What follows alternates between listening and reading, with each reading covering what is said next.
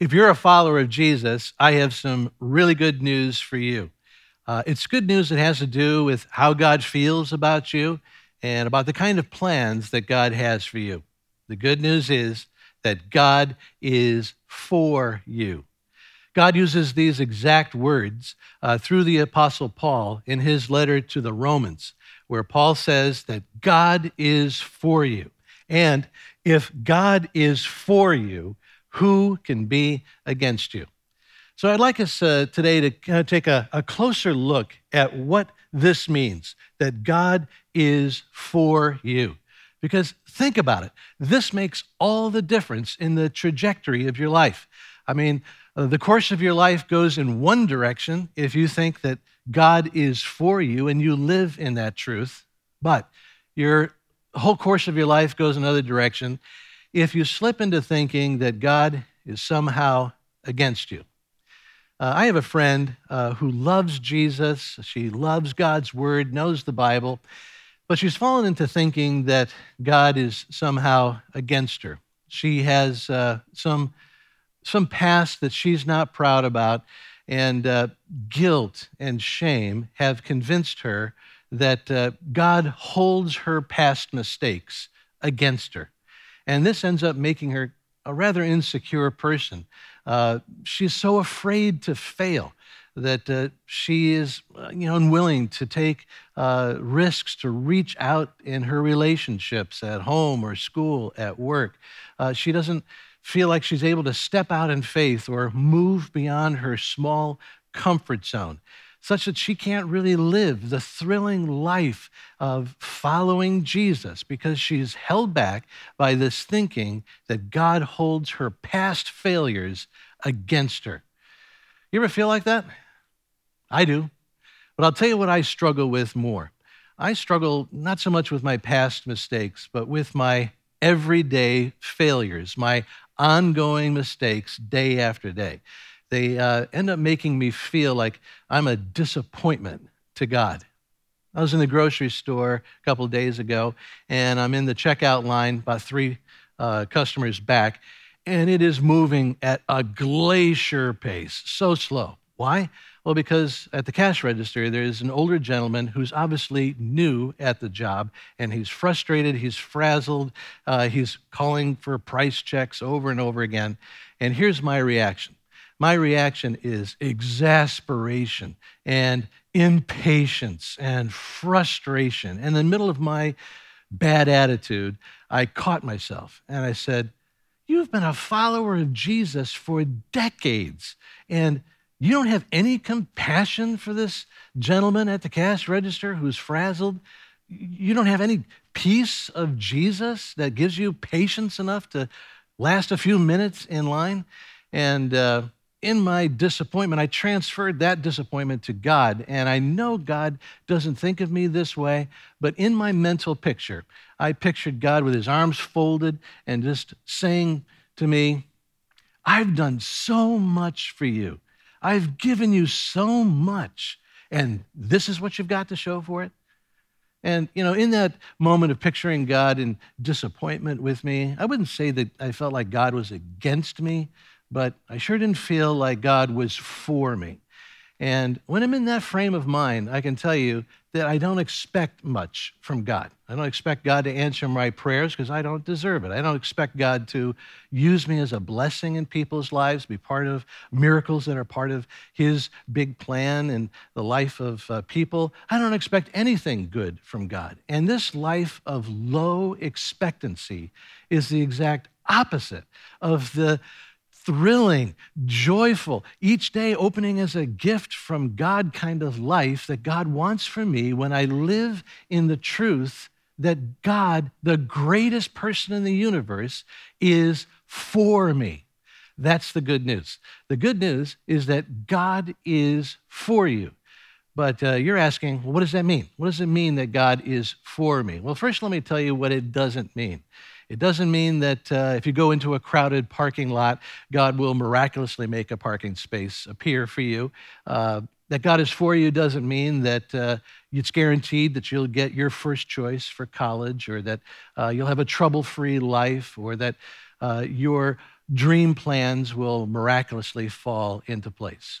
No, this is what God means by him being for us. God is for me does not mean that God promises to work out my plan for me. God is for me means that God promises to work out his plans, his plan for me. And then the question is, well, what is God's plan? What is his plan for me? And that's where we come to Paul's context for these words. Paul has a context for his word that God is for us. And so here it is. God is for us. Who can be against us? Now, what comes before is the explanation of what it means that God is for us. Let's read it. For those God foreknew, he also predestined to be conformed to the likeness of his Son, that he might be the firstborn among many brothers and sisters. And those God predestined, he also called. Those he called, he also justified. Those he justified, he also glorified.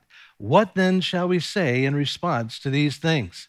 If God is for us, who can be against us? So now we know what it means that God is for us. It is all summarized in this plan of 5 linked words that represent God's plan that he promises to work out for us. Those 5 words linked together are foreknew, predestined, called, justified, and glorified. Let's take a look at these words that each one contains an element of what it means that God is for us, starting with how God foreknows us. That was, of course, awesome that God knows people even before they are born, knows them before they come to be. But that's true about all people, believers and unbelievers. So that's not really what Paul has in mind with this word. When Paul uses this word foreknew, he's using it as something that is unique about God's foreknowledge about believers. And he uses this word throughout his letters, and it means that God chose me. He chose to have a relationship with me even before I was born.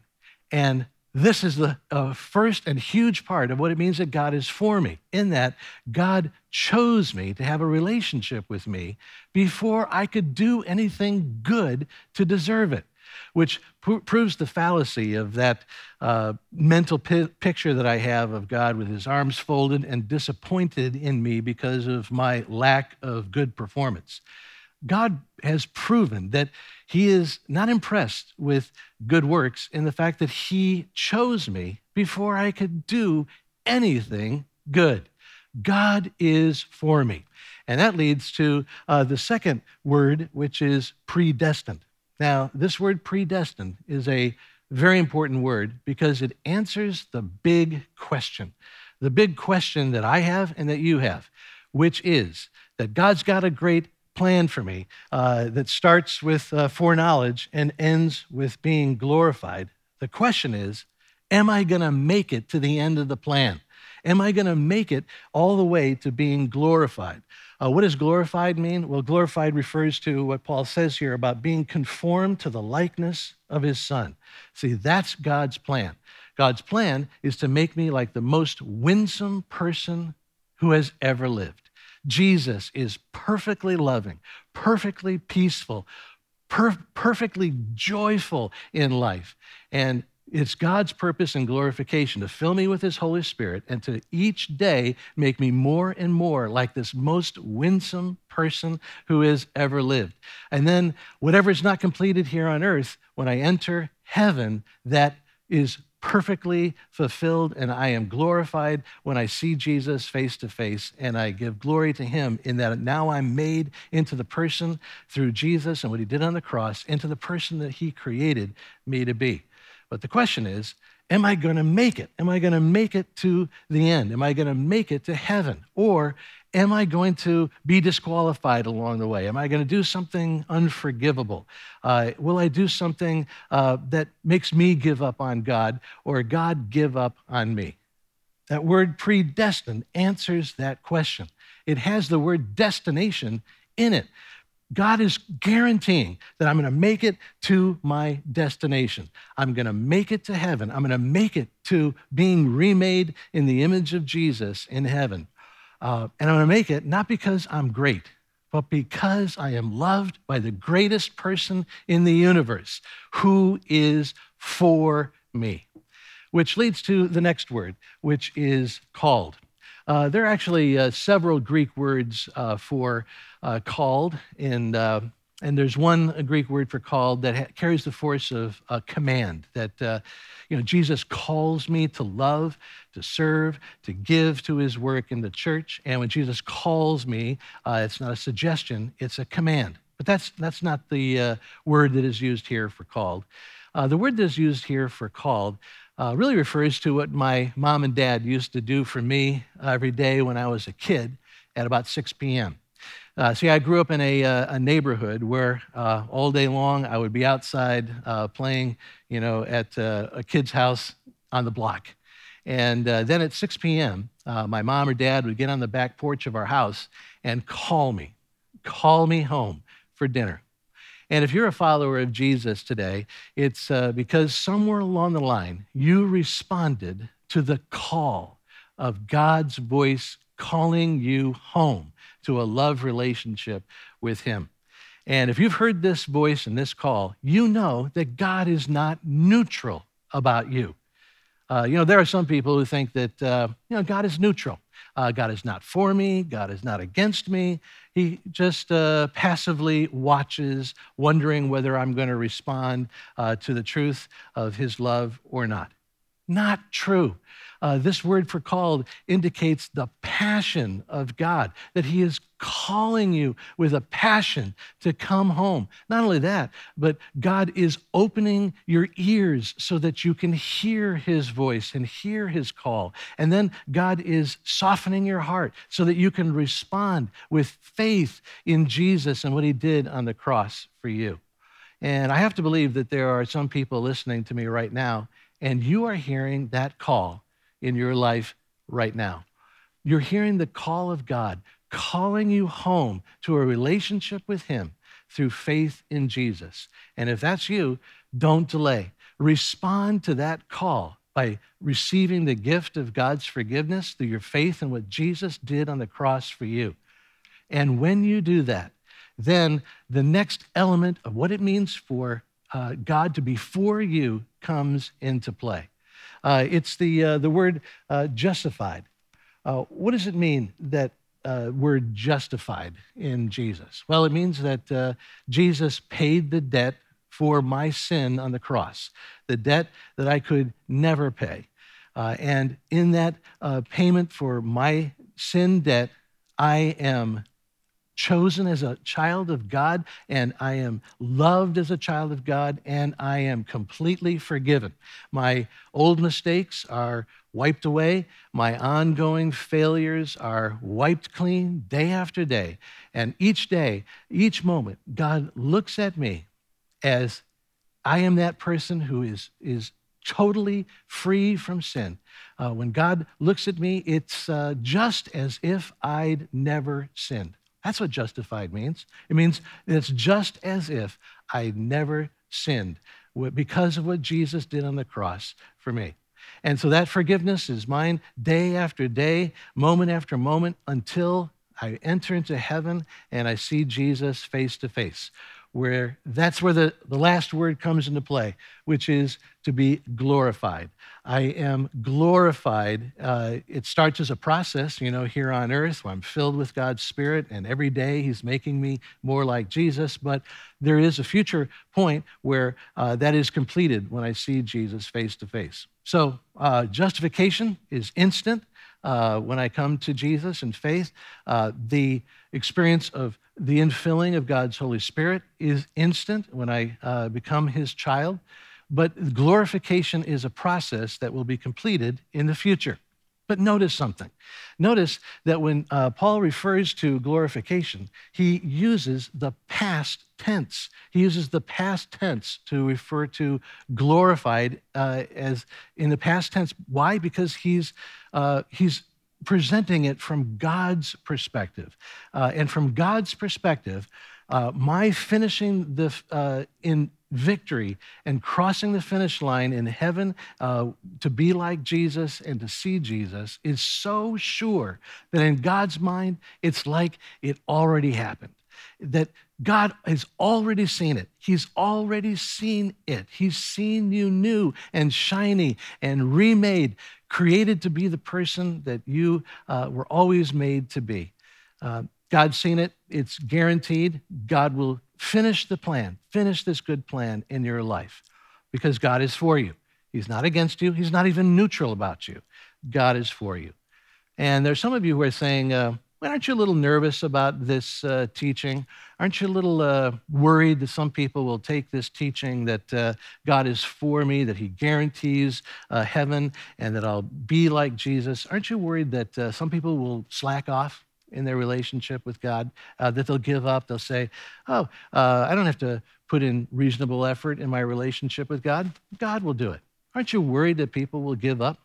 And the answer is no, I'm not worried about that because God is not worried about that. God gives us this clear explanation of his good plan for us and that he will do it because he knows that the reason people give up in their relationship with him is because they falsely believe that God is somehow against them in this process, that he's neutral or he's against them in this process.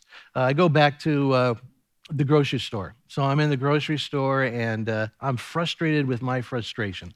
I'm impatient with my lingering problem with impatience. And when I picture God disappointed with me, does it make me want to give up? Yeah, it has that effect of making me want to give up. But then I remembered the words that we're studying today, that God is for me, that God is for me. And did that make me want to give up? Did that make me want to slack off? No, it energized me. It energized me and made me want to be more like Jesus. And I found myself praying.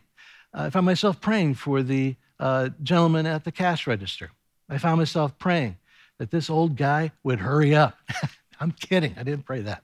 What I prayed was, God, I pray that you would give this gentleman a sense of how much you love him. And then I said, God, would you please use me to communicate your love to him?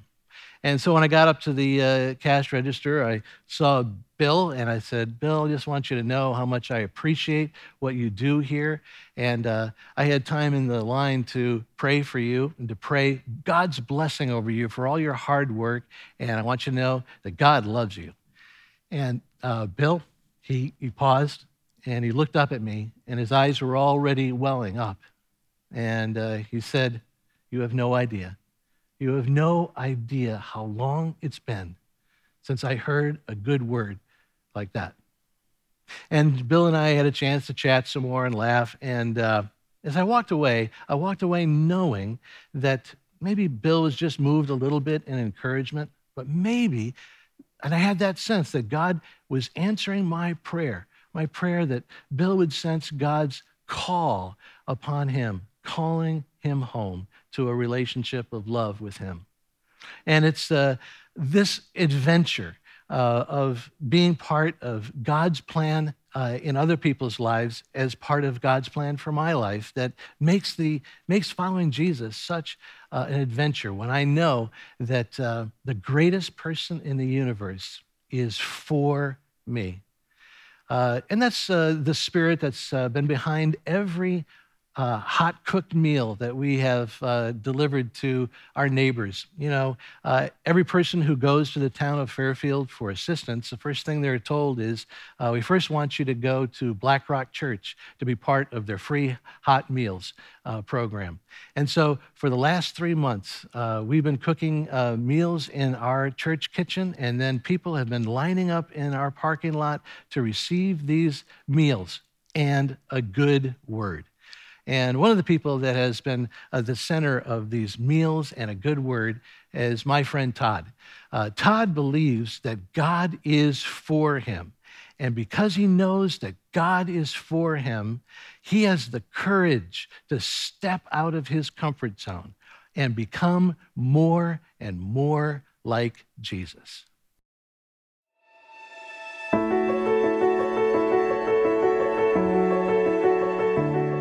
My name is Todd Krewald. I work here at church. I'm one of the facility guys that takes care of the building and sets things up, tears them down. I've been also attending Black Rock Church for many years and just love serving here and doing whatever is necessary to make the church look as good as it does. Generally, I like to be behind the scenes. I like to just get my job done and come in and go out and not really get involved with, different things where I'm out in the limelight and up on stage or anything like that. That's just not me. When they first decided to do these meals, these drive-through meals, Jeremy came to me and asked me if I would at least, set up cones and set up a tent and just kind of get traffic flowing through properly and sort of coordinate the volunteers. And then we need people who will put the things in the bags, and then we need people to run them out to the table out front. That was the initial premise of it, and the next thing I know is I'm out there and I'm actually the one who's handing out the meals. Hey, Jerry. How are we doing today? Good, Todd. Very good. That's good. Very good. You need 1 and 1. Yes. The usual. Yes. Okay, you got it. And talking to people and just blessing them with this great ministry that's going on here. There was a lady here last week that prayed with me. Yes. And she prayed for some work for me. Yep. I had some work to See, there you go. It kind of transferred into something that I was really found that I was enjoying. And I certainly know that many times here at church we've been told to step outside of our comfort zone and serve in different ways that we might not be comfortable. Well, this was God speaking to me, and he spoke to me and he said, Todd, you can do this. You can go out there and greet these people. Okay. Thanks, Gail. God bless you. Take care. Frank, my friend. It's been a blessing for me. I know that it's been a blessing for all the people that come through, but I can tell you how God's worked in my heart and in me to realize that this is a situation where I've stepped out of my comfort zone, but it's been a real blessing for me to serve this way and to serve God this way. It's been awesome. And we just thank you for how you watch over us during these difficult times, and we just ask for safety, and we just ask that you bless this evening and bless this food in Jesus' name. Amen. Amen. Thank you all. Thank you. So to those of you who feel similar to myself and have a hard time stepping out of their comfort zone, I highly recommend that you do. And it will be a blessing that you will, believe me, you will just be so happy that you did. And it's a blessing to serve. So go ahead and do it. That's right. Listen to Todd and just go ahead and do it. Today you've gotten a word from God and a word from Todd, and they're both for you. Just listen to Todd and go ahead and step out of your comfort zone. When you believe that God is for you, then you can just cooperate with his great plan to make you more and more like Jesus. So how about this week? You decide to cooperate with God's plan and let the Holy Spirit lead you to step out of your comfort zone and do something that Jesus would do. And there's one person who most gets in the way of this plan and process, and that person is you. Would you let go of your regrets about the past? Would you let go of your disappointment with your ongoing failures, everyday mistakes, and just believe and live in the truth that God is for you? And so who can be against you? Nobody, not even you. Lord bless you and keep you, make his face shine upon you and be gracious to you. The Lord turn his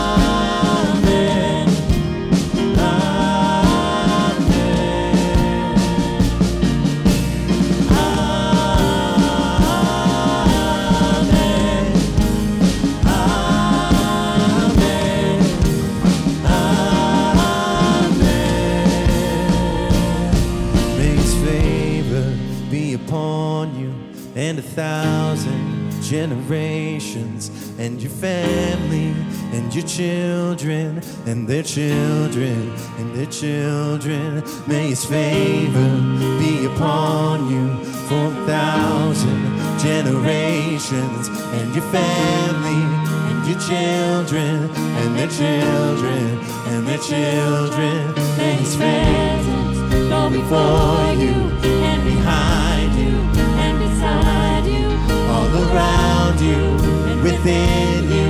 He is with you, he is with you, in the morning, in the evening, in your coming, and your going, in your weeping, and rejoicing. He is for you, he is for you.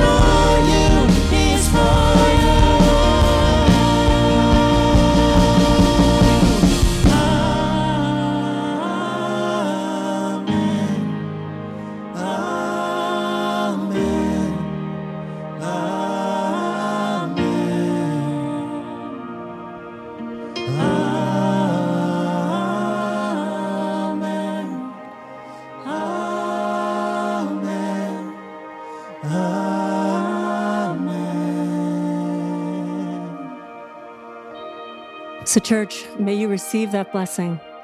And even though you're imperfect, may you walk in the confidence that God is for you. We'll see you next week.